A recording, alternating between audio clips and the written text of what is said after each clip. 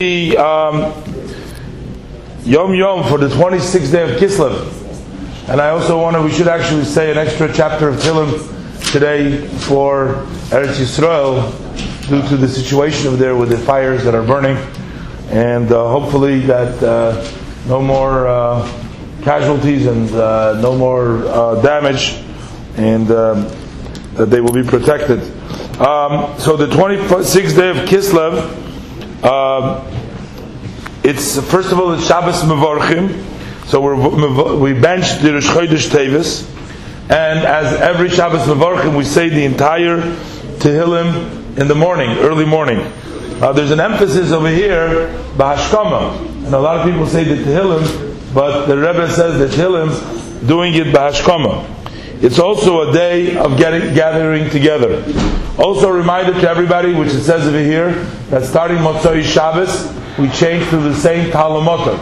In the bracha of Baruch Aleinu, instead of the same bracha, we start with the same Talmud. Now, the way we do it at home, after Shabbos, before Shabbos we already spoken, but this is talking about the Motzoi Shabbos.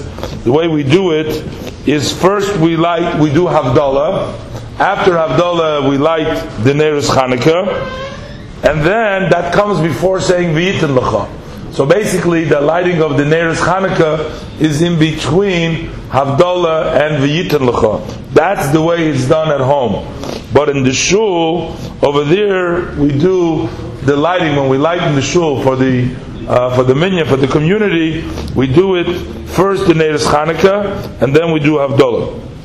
And the Rebbe brings down over here that on Shabbos Kodesh, and when we bless the month, early in the morning, all Hasidim, all Anash should gather to the shul to say the entire Tehillim. After the Tehillim, they should learn for approximately an hour Hasidus in a way that it should be understood to all. Afterwards should come the davening. It's a time for Fabrengen, for Hisvadus, for gathering together, based on the time that they will set up for it, and also fitting to the place, the conditions of the place where they live, and that will be for success for them, physically as well as spiritually.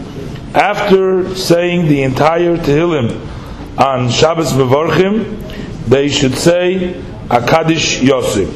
If there is a chiyuv, which is a yortzeit or an oval, then you say Kaddish after each book of the Sefer Tehillim.